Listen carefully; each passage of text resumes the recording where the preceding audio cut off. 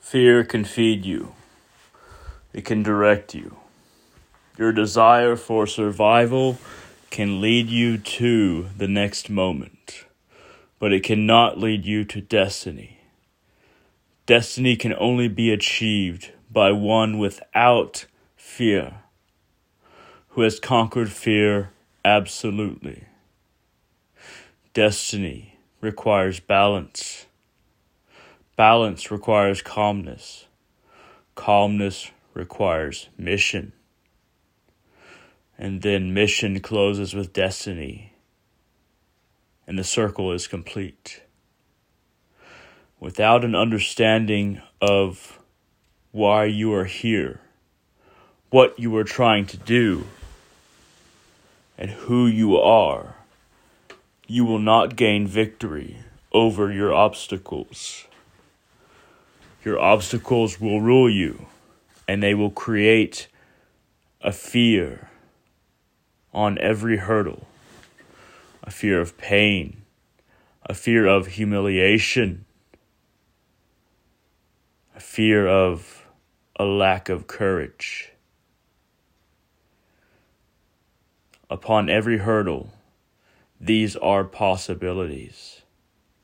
Upon every hurdle, you will be tried in these courts, though they be internal to yourself. They have the most significance, for that which is foundational within yourself is who you become. The challenges that form who you are and how you approach them becomes your destiny. There are two views on destiny. One is that it exists and there's nothing you can do to change it or stop it. The other is that destiny does not exist and that you choose your destiny. The truth is somewhere in between. The actions you perform are of your free choice, are of your own volition. But the universe knew you were going to make those choices. So both things are true. The universe requires people to work for the grander whole, to conquer their petty pains, their petty distractions, and our lesser selves, that we may serve a grander purpose. Most will not hear this calling. Most will not heed this calling, even among those who hear it. But a few of us will work for the sake of everyone else. A few of us will try to conquer fear absolutely and be willing to die for the mission. A few of us will take many routes into dedicating our lives to accomplish the mission of universal love, peace, and harmony. It sounds all butterflies and rainbows, but it is not, because those who work on the ground level. As Sadhguru once said, if you want to produce flowers, you have to stick your hands in the mud. You have to understand how to cultivate flowers. You have to be willing to plant the seeds by digging deep in the dirt and planting the proper seeds that will bear the proper fruit and not poisonous fruit in the world.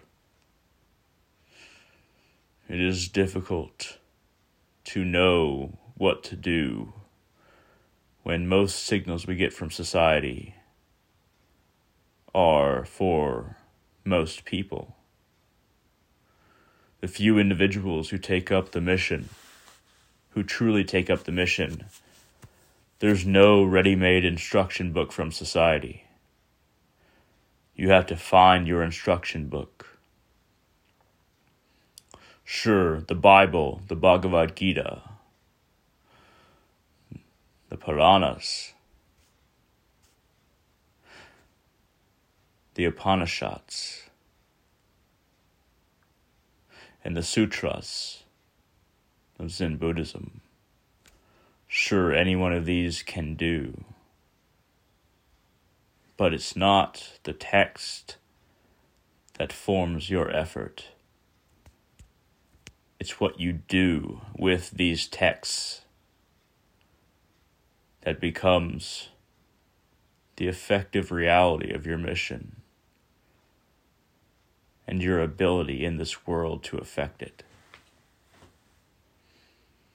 It is not what you grab. It is not what you are born with. It is not what others want you to do. It is what you choose to do with what you have that creates the kind of person that can follow the mission I speak of now. Difficulty, emotional instability, physical pain, isolation, loneliness, a lack of community, a lack of understanding from others. These are plights that tear at the people who take up the mission to truly aid the multiverse by whatever means possible. Compassionate means, and sometimes brutal means. Not brutal in the sense that you are killing innocent people, but brutal in the sense that you have to be very brutally honest with some people. You have to make choices on who you're going to help, how you're going to help them. Sometimes you have to say very harsh things. Sometimes you have to do very harsh things. Close off certain relationships because they do not serve the mission that you have chosen to be a part of. This is not a mission of comfort. This is not a mission of reciprocated love. You must work for love without demanding it, without expecting it from others. This is the good dark. One who is wreathed in shadow, but works for the light. There are very few of us. There are going to be very few of us for a long time. This path is lonely, agonizing. You can't truly share with other people without affecting them negatively, because when we feel something negatively, it's very intense. Bottling it up, dealing with it on your own, not easy, but it is necessary if you want to keep to the mission. To not spread the deepest forms of negativity that the especially sensitive of us feel. This is not a perfect solution. Perfection is a lie. Everything is gray. Our paths will seem gray to others just because they see us in shadow. But in reality, we work for the light. There is no substitute for such a path. Sorrow taken, love given, actualization of a better reality, the mission. These are who we are and who we must be. For there are too few who take our oaths, and we can't expect others to do all the work for everyone else. Thank you very much for listening.